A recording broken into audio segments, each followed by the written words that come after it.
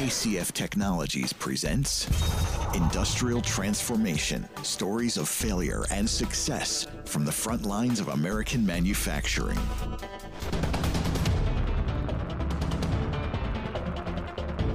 Welcome back. This is the Industrial Transformation Podcast. I'm Jeremy Frank, and we are talking with a series of innovators who are driving change, and we'll now be taking a bit of a focus into companies and leaders that specifically serve the auto manufacturing sector. And with us today is Christina Keller, who is the CEO of Cascade Engineering, a company employing almost 2,000 employees, focused on large part plastic injection molding in the auto industry, specifically with niches in truck and bus applications. So welcome, Christina. Thank you for having me. Did I capture your introduction properly? Absolutely. Great. Anything you'd add? Can you tell us a little bit about Cascade Engineering? And then I'd like to hear a lot about you. Sure, absolutely.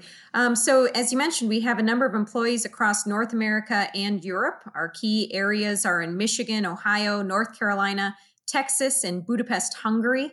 And we have a diversified product offering largely in the large tonnage injection molding capabilities with presses up to 9,000 tons, which is one of the largest in the world. In addition, we have the capability to compound our own TPO blends for custom applications, and we have our own products in the material handling and waste area. We're a family business. We've been around for about 47 years. We're in the second generation, and we're focused on the long-term health of our company and our communities. We're a triple bottom line organization, which means we focus on people, planet, and profit, and we publish a triple bottom line report every year. And we're also a women-owned business, with 2 women and 1 African-American male in our Office of the President as our senior executive team. And we're a certified B Corporation. And we use this process as a platform for measuring and improving our metrics related to people and planet. Fantastic. And those are some of the things that really sparked our interest in connecting, is a shared interest in some of those triple bottom line focus areas. But can you tell us, I want to get into that, but can you tell us first just a little bit about your career trajectory and how you ended up how you rose to the role of CEO at Cascade? Absolutely. So my background includes undergrad at Boston College, an MBA from Cornell, and my Six Sigma Black Belt from Villanova University. After school, I worked in New York City and Washington, D.C. In various roles as a consultant before settling back into West Michigan. And I've been at Cascade Engineering since 2010. Outside of Cascade, I'm also on the board of directors for Independent Bank, which is a publicly traded bank board, Paragon Dian Engineering, and our local economics club. So my career trajectory at Cascade, I actually did 2 summer internships back in the 90s, one with our Cascade Cart Solutions and one in our HR team.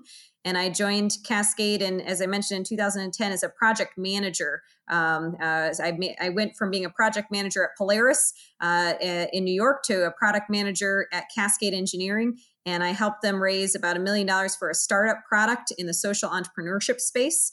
And then when the role became available for the president of CK Technologies, I took that role and went on to lead our Grand Rapids business unit, and then became the CEO about 2 years ago. Fantastic. So, and you mentioned you're a family-owned business, but that's not you're not you don't have roots in the family of the business. You basically have risen to the leadership role based on your work growing out of a product management or a project management role. Well, and I do hope that it's a both and, but I am a member of the family business from the family perspective as well.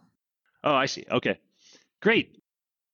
Well, that's great. So let's dive right in. I mean, I think this triple bottom line is something that I think some people have familiarity with. In fact, I have a good friend who runs a B Corporation, and although my company KCF, we haven't certified, we share a lot of those values. Can you just talk with us a little bit about what that means to you? What it is that why you're a triple bottom line company and what that means to you? Absolutely. And when I define kind of triple bottom line and sustainability, I really think about it as looking at the long term.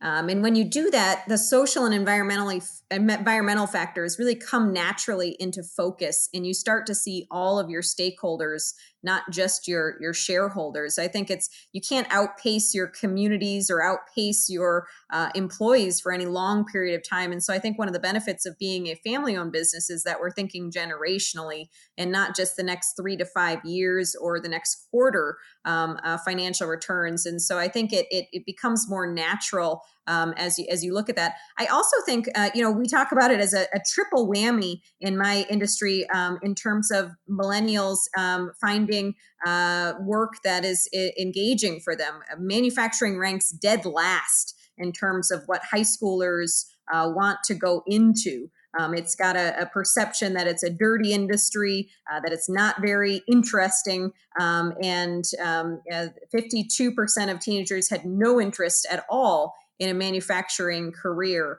However, when they're exposed to manufacturing, the perception improves, and they're able to see some of the opportunities like robotics, 3D design, and Industry 4.0. But the estimated labor shortage in manufacturing nationwide is expected to be around 3.5 million jobs as baby boomers retire and millennials lack interest in coming into this field. So I think it's a both and. We're involved in sustainability because it's the right thing to do. To think about it, but it's also an important thing for us as a manufacturer to continue to look at how we can get people engaged into our industry when it's not as vibrant and new as some of the other industries that are attracting millennials. Right, or at least that's perception. That's amazing. 52% you said 52% have no interest. No interest in manufacturing career. And in manufacturing ranks dead last among Generation Y in a recent poll that they did when they ranked 7 different factors. It was the lowest, 7 out of 7. So that's wild. I believe it, although it's funny. I think your perspective is probably similar to mine, that if they only knew how cool it was, it would be very different. I interviewed Dean Schwartz. Justin Schwartz is the Dean of Engineering at Penn State, which is where we are. Just about a month ago, and he talked about this. He actually had a series of videos commissioned for all the different schools of engineering, and the basic purpose was to just counteract that same phenomenon that you're talking about, which is that it's a lot cooler than you think, and it's fun, and it's high tech, and it's pretty amazing what goes on. Absolutely. And in that same poll, they said that perception improves when they're exposed to manufacturing from ranking at 7 out of 7 to 3 out of 7. So it is truly a perception thing, unfortunately. And I think, as we talk about Industry 4.0 and how big that is for the future, I mean, I love statistics and data, and the idea that, we're able to use that to drive action. It's quite interesting and quite exciting to be in manufacturing, but it still has that perception of, the black coal on your face and working long hours and just a dead end job. It's unfortunate.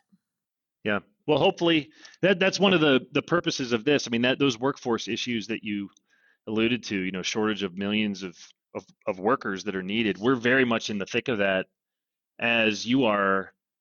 Can you talk? I mean, so, our company's totally focused on Industry 4.0, or at least, we just align ourselves with that term. That's it's just one of the terms, but it's just, transforming industry, making factories healthier, more productive, safer, using technology. How does Cascade interface with Industry 4.0? Yes, absolutely. We have 2 different ways primarily that we interface with Industry 4.0. One is through smart products that we produce, and the other one is through smart processes and the way that we produce our products. And so in the smart products area, we have we make over 40 million roll to the cart trash and recycle containers. You probably have one of our products in your garage today, but we've worked on ruggedizing RFID tags and embedding those in the cart so that we can work with haulers to incent recycling programs and optimize waste routes, which is one of the areas in which we've made our product smart. We also have bins and pallets, and we've worked with embedded RFID tags on that, for improving material handling. And we're even looking at embedding rugged sensors so that you can sense during the supply chain if there's been an interruption of heat cool cycles. This type of technology could be utilized for the vaccine as they're getting that out to make sure that it's staying in the ambient conditions, et cetera. So we're working on those smart bins and pallets. Then finally, on the product side is jumping on the EV trend with our automotive products, making battery cases and fluid connectors for the next generation of vehicles. And then from the smart processes perspective, we're continued internally focused on smart manufacturing, but lean processes are really the key. And what I always say too is any tech solution is only as good as the process in which it overlies. And so if you have an inefficient process and you make it more smart, if you make it more efficient, you could end up with a more complex system than not. And so I think it's exciting to see some of the things come to fruition. And the upsides, I believe, of Industry 4.0 in our business is that it's the next generation of lean, and you can be more nimble and adaptable. And with the manufacturing talent shortage, it can help address some of the potential worker shortages working forward. But some of the downsides are that, the skill sets to fix the processes and the advanced technical solutions means having a deeper bench of problem solving for more complex problems, which has a cost associated with it as well. Yeah, that wasn't on my list of things I wanted to talk with you about, Christina, but I'd like to talk about that for a minute because there's a part of that I find really fascinating. On this same podcast series, I've interviewed some of the most well-known writers in lean manufacturing, and one of the things that's come up specifically with Dr. Jeffrey Liker, who wrote the Toyota Way, was that he and a lot of his colleagues who are writers and gurus of lean view Industry 4.0 very skeptically. And that's because it's technologically focused, and it, in a sense, kind of removes the person from the problem, which is very anti-lean. And yet, I see it the way you do. Well, it's not that he didn't see it that way. It's actually he does see it that way. It's just his skepticism was rooted in the fact that a lot of people who are really promoting Industry 4.0 as a purely technical play think that the algorithms and the sensors are just going to automatically solve our problems. And I think most lean experts know better than that. So what do you think is the ideal convergence of those two things? And especially you running a pretty large manufacturing organization, you have a fair level of control to actually see how this gets played out within your own operations. So how do you see that convergence? Yeah, I think it's, we look at it as aligned. We have 3 initiatives as our overall organization that we've been really focused in on. One is continuing our drive of innovation, so customer-driven innovation, bringing innovative solutions, providing value, reducing costs. The second one is employer of choice, having the safest, healthiest workforce with opportunities for learning and development and pathways for engaged employees. But the last one is operational excellence. And operational excellence is really, for us, it encompasses the lean journey and the journey towards Industry 4.0. And it's where I would put this in the category as well of how do we look at our systems and our processes and utilize the data that's coming out of those to make ourselves better. We actually had one of the first MES systems. We homegrew a system called MODS that gives us information on the basics, OEE, scrap, and downtime. And we found that the more data that we have, the more trends that we can analyze, that you can look at it by shift, you can look at it by press, you can look at it by machine, because you don't always know where the data is going to tell you to look next. And so by having that information, that system, we were able to start to be able to predict where issues might be down the road and be able to get from just gathering data to predicting the future. And so we've been doing that for over 20 years with our system that we grew. And now a lot of people have MES systems. A lot more people have dashboards. There's all sorts of ERP add-ons and other things. But I like to think that we were some of the earlier ones. And I think it went back even before the 20. I think we as many as 40 years ago, we were starting with some of the data collection and trend analysis to be able to. But I think it's not the bells and whistles. It's getting back to the basics of the OEE, scrap down, the key things that as a manufacturer drive inefficiency and waste, and then being able to look at those in lots of different and interesting ways. Yeah, I agree. Because a lot of the problems are not that complicated. It's just that in my experience, they're blind. I mean, it sounds like you definitely have a head start on this. But I just saw a customer presentation recently. I won't name them, of course, but there's just so much low-hanging fruit. This company increased their mean time between failures by double over the last 12 months across a whole plant. And you sort of have to almost scratch your head that that's possible, that there's that much, there's that much blind spot, lack of awareness, that it would be possible to change the way that you're doing things by being aware. But that's been my experience, is there is just an incredible lack of information flow, especially about machine health, that one niche of it specifically. You see that too? Yeah, no, absolutely. And we are buying some of the newer equipment on our injection molding and really finding that we can leapfrog with some of the new data that's available. But also, we've been able to run pretty efficiently on our old systems, and it's not all this full suite of what you can monitor. It's making sure you're monitoring the right data. Right. Nobody seems to have a shortage of data, right? It's a shortage of knowing what to do, or insights, or whatever. Yeah. Well, that's great. But so you're finding value in it, is what I hear in that. Absolutely. It's great. I don't know if you know how rare that is, but it's something that we've studied when we're engaging with customers, is that it's increasingly pretty well documented that a lot of the projects being implemented as IoT, IIoT, Industry 4.0 are actually not that successful. And in fact, there's one study that we watched pretty closely where they concluded that only 8% of IIoT implementations had, quote, game-changing results or a powerful impact, however they worded it. Which from what you're describing, it sounds like you are describing that you've done initiatives that have had a pretty major impact on the way you operate.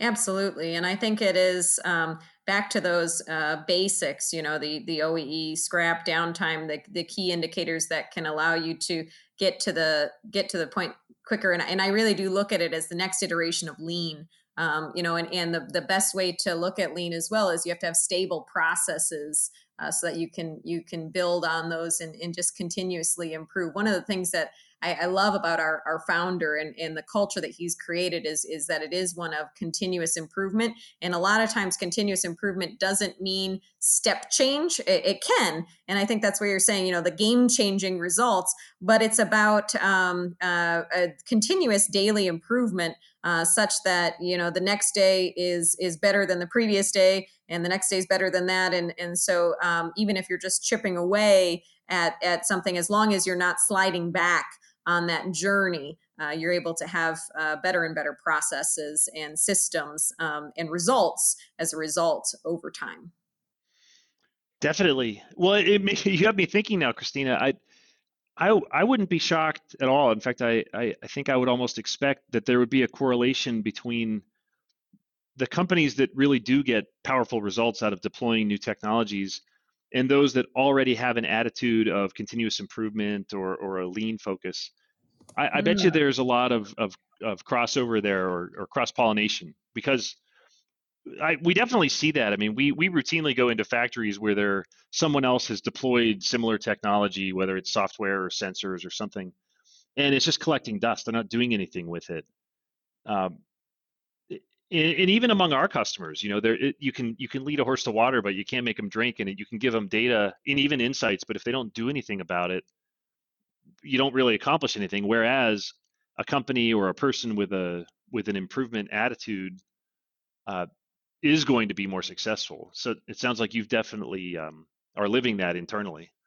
Absolutely. And I actually know exactly what you're talking about because we did a manufacturing excellence tour of best practices, and it was a facility we visited. I won't share the name, but they had a very, very expensive system that they had put in place that was automated, that brought the whip to the location just in time, and had all these things. And it had broken down so much that they had abandoned using it and gone back to carts, where they paid somebody to push the carts around because it was more reliable than the system that they had poured millions of dollars into. So I definitely agree that there are a lot of trends of failed Industry 4.0 applications where you might have gone a little bit more robust than or more difficult or complex than the application needs.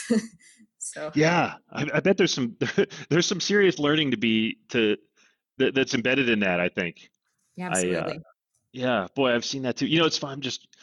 I've been it's funny, the interesting stuff are the ones you don't want to name. But I was at a wastewater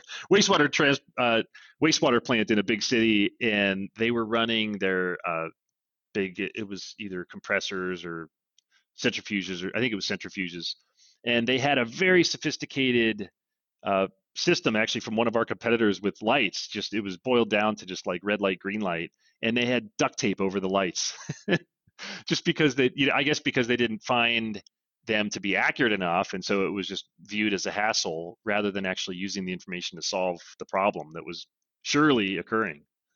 Well, and Pretty absolutely, wild. if you have a sensor that's faulty and it causes you to have, wasted product. You could end up with more issues, based on the sensor fault than the actual improper product. Yeah, there's a lot of examples of that. Definitely. Well, Christina, I want to come back to the triple bottom line thing, because what I hear when you were describing that is that similar. So there's these 52% of people who think that manufacturing is unappealing, and yet we who are in it know that it's appealing. So we've got Penn State's rolling out these videos to help show how cool it is. We're doing the same thing, but for you, you're aligning it with the triple bottom line focus, and basically pointing out that there's a higher purpose in it as well, a higher purpose in doing this work. Do I understand that correctly? Absolutely. I think, our triple bottom line and the B Corporation and even the women owned business helps us stand out a bit to potential employees and be able to share more transparently our journey and where we are on our journey. And I think people respect that. But also, we've been looking at different pools of people. And one of the things, as a nation, we have about 40 million people in poverty and 20 million people with former felonies. And unfortunately, those issues disproportionately impact people of color. And we have so an expected 3.5 million jobs that are needed in manufacturing could be more than made up in those other pools. So our U.S. incarceration rate per capita is higher than any other country in the world. And coming out of prison, people have limited opportunities. Only 400 of the 9,000 coming out in Michigan this year will have state-issued ID cards, which means that they will have difficulty securing housing, transportation, and jobs. And many are denied even temporary jobs by employers because they might be barred from temp agencies. So going back to jail is 90% less likely if a formerly incarcerated individual has a stable job and a home. And reentering citizens typically stay in their roles longer, 7 years on average, versus the millennial counterparts, which are 2 years on average. So we're addressing the labor issues through prisoner reentry work. And we've hired almost 1,000 former felons since the start of our reentry program. And we've got some incredible success stories. Jahan McKinley started on a projection floor in his 30s, and it was his first job since being incarcerated in his teens. And he has done a TEDx talk on Makatawa called Transitional Rebirth, and he's now writing a book. He's transcended to become a plant manager and a CES leader. He's now married with 2 young kids and leading some of our work in Brownsville, and just incredible success stories that we've had from supporting people and looking to people who may have been overlooked in the past by the workforce. And so I think it's a both and of trying to attract and court the millennials with our practices, but also give people pathways for a career from pools that may have not historically been looked to, and also in the process, hopefully solving some societal problems and cyclical issues. That's fascinating. That's something that I'm really quite interested in as well. But although, as you describe it, I haven't found that's something we've not found ways to like get it to work yet.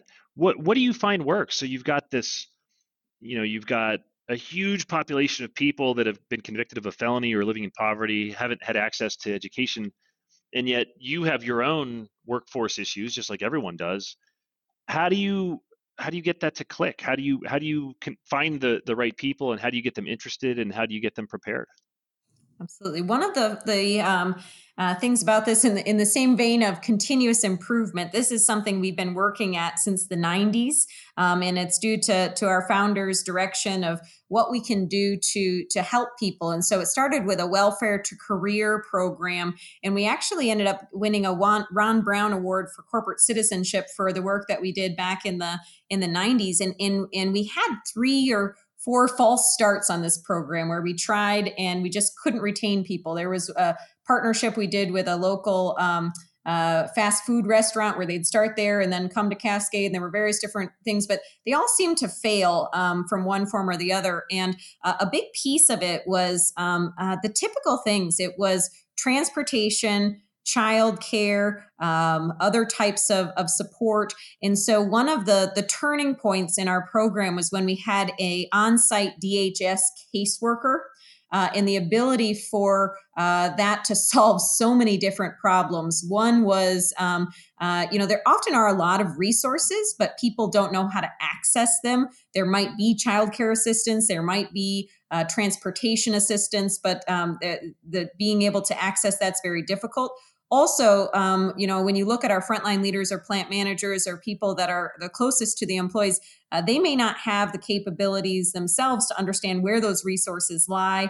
In some cases, we may not even be able to, as an employer, ask a question about, are you pregnant? Are you being abused? Are there things that you need support with? And so, an on-site caseworker was one of the real turning points for our program. We did get public transportation to come out to our facility from downtown Grand Rapids, which was a huge help. And we're now working with the Wheels to Work program through Hope Network, where they'll pick people up at their home and bring them to work on a regular basis. And the employer helps pay for some of that, but it's a not-for-profit. And we have now it's evolved into The Source, which is an employee assistance program where caseworkers rotate to various different organizations. So we were one of the first ones in the area, but we now have over 500 companies that are hiring former felons in West Michigan. And our recidivism rate is one of the lowest in the country. So we've had incredible progress on this front. And some of it is that employee resource network and the ability to have access to social workers.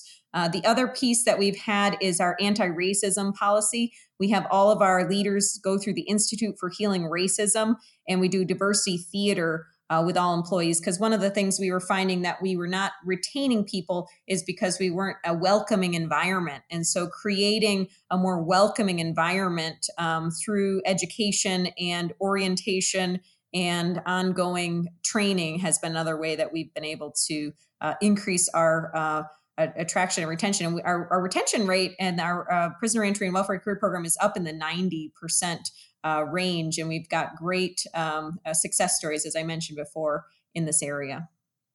Well, that's great. I mean, that just on so many levels, addressing just some deep-seated societal issues, but also addressing the very real needs of the economy. It is just, you put those, talk about solving an important problem. That's pretty amazing progress, Christina. How has it been this year? I mean, this has been a year of some pretty high profile, racial tension, social tension. Has that put you in the forefront as a thought leader, or has it made things complicated? How's it been? It's interesting. I like to refer to it as a racial awakening. I think that half of the population of the U.S. has been dealing with this for many many years, and the other half is now awakening to the issues that are addressing us as a nation. And so I think we definitely have a few more capabilities internally to talk about the issues and be open to have a dialogue about them. And we were written up in a Wall Street Journal article actually recently on the how to be an anti-racism organization, alongside with a couple of high-profile Ben and Jerry's and other groups that are on this journey as well. But I think it is a journey, and I think a big piece of it is just being open to having the tough conversations and dialogue. And remembering that if you boil it back to the core of everyone deserves to feel respected and valued within your organization, and you keep it within your four walls without going into political mires or other things, and really bring it back to that core fundamental. I think that can serve you very well as any organization. Definitely, I appreciate that.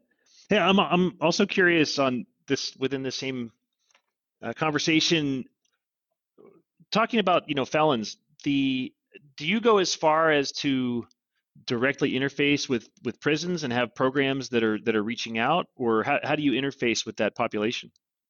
There are actually some great programs in West Michigan that have developed as a result of some of the work and the pull that's coming from the employers in our area. And so the Hanlon prison has a training program, and actually these folks get snapped up right away after they come through the technical training program as part of the prisoner reentry work. And so it is exciting, some of the retraining and the focus on technical skill sets, which are in demand. Maintenance, for example, is a skill set that our average age in our maintenance team is getting up there, and it's not being replaced as quickly as some of the other areas. And so there are some training programs going on with the local prison system, and I think there's different designations of crimes as well. And this is more lower end of the spectrum, and especially now with the legalization of marijuana, a lot of the people that we are incarcerating as a nation are somehow related to the marijuana industry, and so it's just very interesting that they're not necessarily, you put people into a bucket of all bad who are in jail, and obviously they've done something to deserve to be there. But at the same time, there's changing regulation and landscape, which makes whole industries that used to be punishable offenses are now legal. So it's kind of an interesting piece as well. Yeah, definitely a wild time that we're living in right now, but very, very real issues. I mean, I'm struck by just such a proactive approach to solving your own workforce issues, but the same thing we all face. I just hear so many companies talk about, the retiring workforce. I hear very few companies giving examples of what they're doing today to actually solve it. And I hear a lot of companies who just sort of, think that technology will save the day. And, here I am running a technology company that offers part of that, but I just don't think I think what you're doing sounds like the better path. It's technology and people together. It's not just technology. Otherwise, it's just never going to be sustainable. Absolutely. Well, that's great. I should these interviews always go so quickly. I should start wrapping up, and I know your time is always scarce, I'm sure, being the CEO of a large organization. I wonder, just a couple, if you don't mind, just a couple questions that I like to ask when I do these interviews. The first one is the biggest problem. You're doing some very amazing things in terms of the triple bottom line, and also running just a very successful company, which in itself is challenging enough, especially this year. But you're knocking down some of these really big problems that are facing industry, and also facing these changes of technology, and also facing society. What is the biggest one? What's the one that you wake up and you feel most motivated to solve, that you wish you could just eradicate? No, I think talent really is the issue that we're going to have to wrestle with as we move forward, and along with climate change, I would throw that in there as a we went up north for Thanksgiving and there was no snow, and that's not a crazy thing, but we used to go up for Thanksgiving and there'd be feet of snow at this time of year. So it's very interesting to see what's going to happen with our environment, and if that truly goes south, that we have no other options as a human race. And so I think that the talent and the ability to build bridges out of poverty and create opportunities for folks, that's what personally motivates me. And then also on the planet side, we're working up to what we can do to be zero waste to landfill. We're working on converting processes from chrome electroplating to films. We're working at what we can do to be cradle to cradle and really be part of the circularity of, people think of plastics and they think of ocean plastics and all of these horrible things. But when you look at a truly sustainable model, we bring back a lot of our trash containers and recycle bins at end of life, put them back into the product. And we actually have launched an eco cart with post-consumer recycled content, and plastics can be one of the most sustainable and reusable circular economy solutions. And so trying to think about how we can be a circular economy and build bridges out of poverty to create new talent opportunities are probably my two major things. Yeah, I love the way you describe it and that they're interrelated. And I do, by the way, I got to see some of the things on your website today. I do have one of your carts in my garage, 3 of them Perfect. actually. Yeah, so thank you for that. But also just that you're already using post-consumer plastic in those. It's so much is possible, but you just need people. You need problem-solving people to actually make it happen. That's the thing that Absolutely. I see that everywhere. So second question is just where do you think we're headed? I mean, so you go up north and the snow's melted, but then you see all these things, and obviously we know there's a lot of, there's just a constant flood of data about, climate change and where the world is headed, but also a lot of disagreement about it. And then where industry, like if you look out 10 years, the combination of maybe talent and climate change, where do you think we're going to be? Do you personally think it's getting worse or better, or is it too hard to say when you look that far out? Yeah, no, it's a great question. I love sitting around and trying to think about what's going to happen in the future, and trying to understand. I mean, it all depends on our actions, right, and what we do right now. That's going to predict that. I mean, I know at least we from an automotive perspective, I know electric vehicles are accelerating. Yeah, I think we've hit a turning point, maybe anticipated in 2026, where there's really going to be a movement from ICE to EV. And in my perspective, that fundamentally reduced costs, and people are increasingly ready.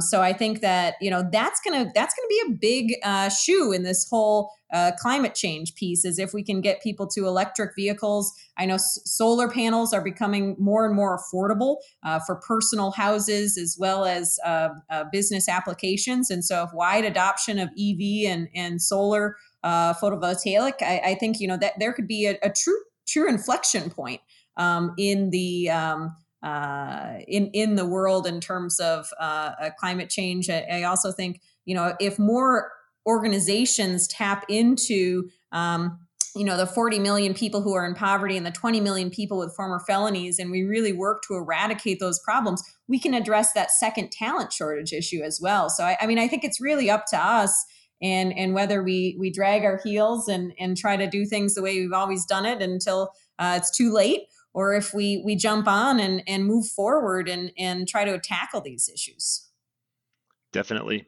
Yeah, the one on the EV side of it, the one thing I would say is I've been driving a Tesla for the last couple of years, and we're also monitoring. A lot of the the big traditional manufacturers are really going all in. These are serious plans to build these vehicles at scale, and we're in the heart of it. We have sensors in the factories where they're building these new EV models at the big three. I think it's actually going to go faster than most people think. Absolutely. This is from my own observation, but the one question I ask anybody that drives a full on modern electric vehicle, you ask them if they're likely to get an internal combustion car next or stick with the EV. It's been, for me, 100% EV. You just don't talk to people that are interested in going back. And I think that's a huge indicator, because I think it's going to be more of a tidal wave than a gradual creep. At least that's what I Well, absolutely. And I think, when they were the two trends that everybody was talking about, autonomous and electric, autonomous is continuing, but I think the momentum is stalling because fundamentally it adds cost. And I don't think customers are necessarily ready to not be driving, whereas electric, it really isn't that different of a driving experience. We also have a Tesla in our garage, and people always talk about, are you going to have range anxiety? But how often in a day are you driving more than 300 miles? And plus, you never have to fill up your tank just on a regular basis, because you leave each morning with a full 300 miles or however long you need to go. And so people don't talk about that either, of the fact that, you wake up each morning with a full tank of gas. Totally. I have gas station anxiety. That's what I always say. Really, if you were used to this way of doing it and had never been exposed to it, you going and waiting in line and pumping at a gas station, I have serious anxiety about that. And also not being able to go 0 to 60 in 2.5 seconds. That's the thing. Just it's convenient that they're also better. Yeah. Well, that's great. I love that painting of the picture, Christina. Especially there's a lot of people who have ideas, but you're actually you're doing these things for a big company, and I really commend you for the things that you're doing across the board, the talent workforce thing, and just being on the right side of implementing these engineering changes that can actually solve problems. It's wonderful to hear. One last question I like to ask: can you tell me something that you hold to be true, something that's a truth to you that most people would disagree with you about?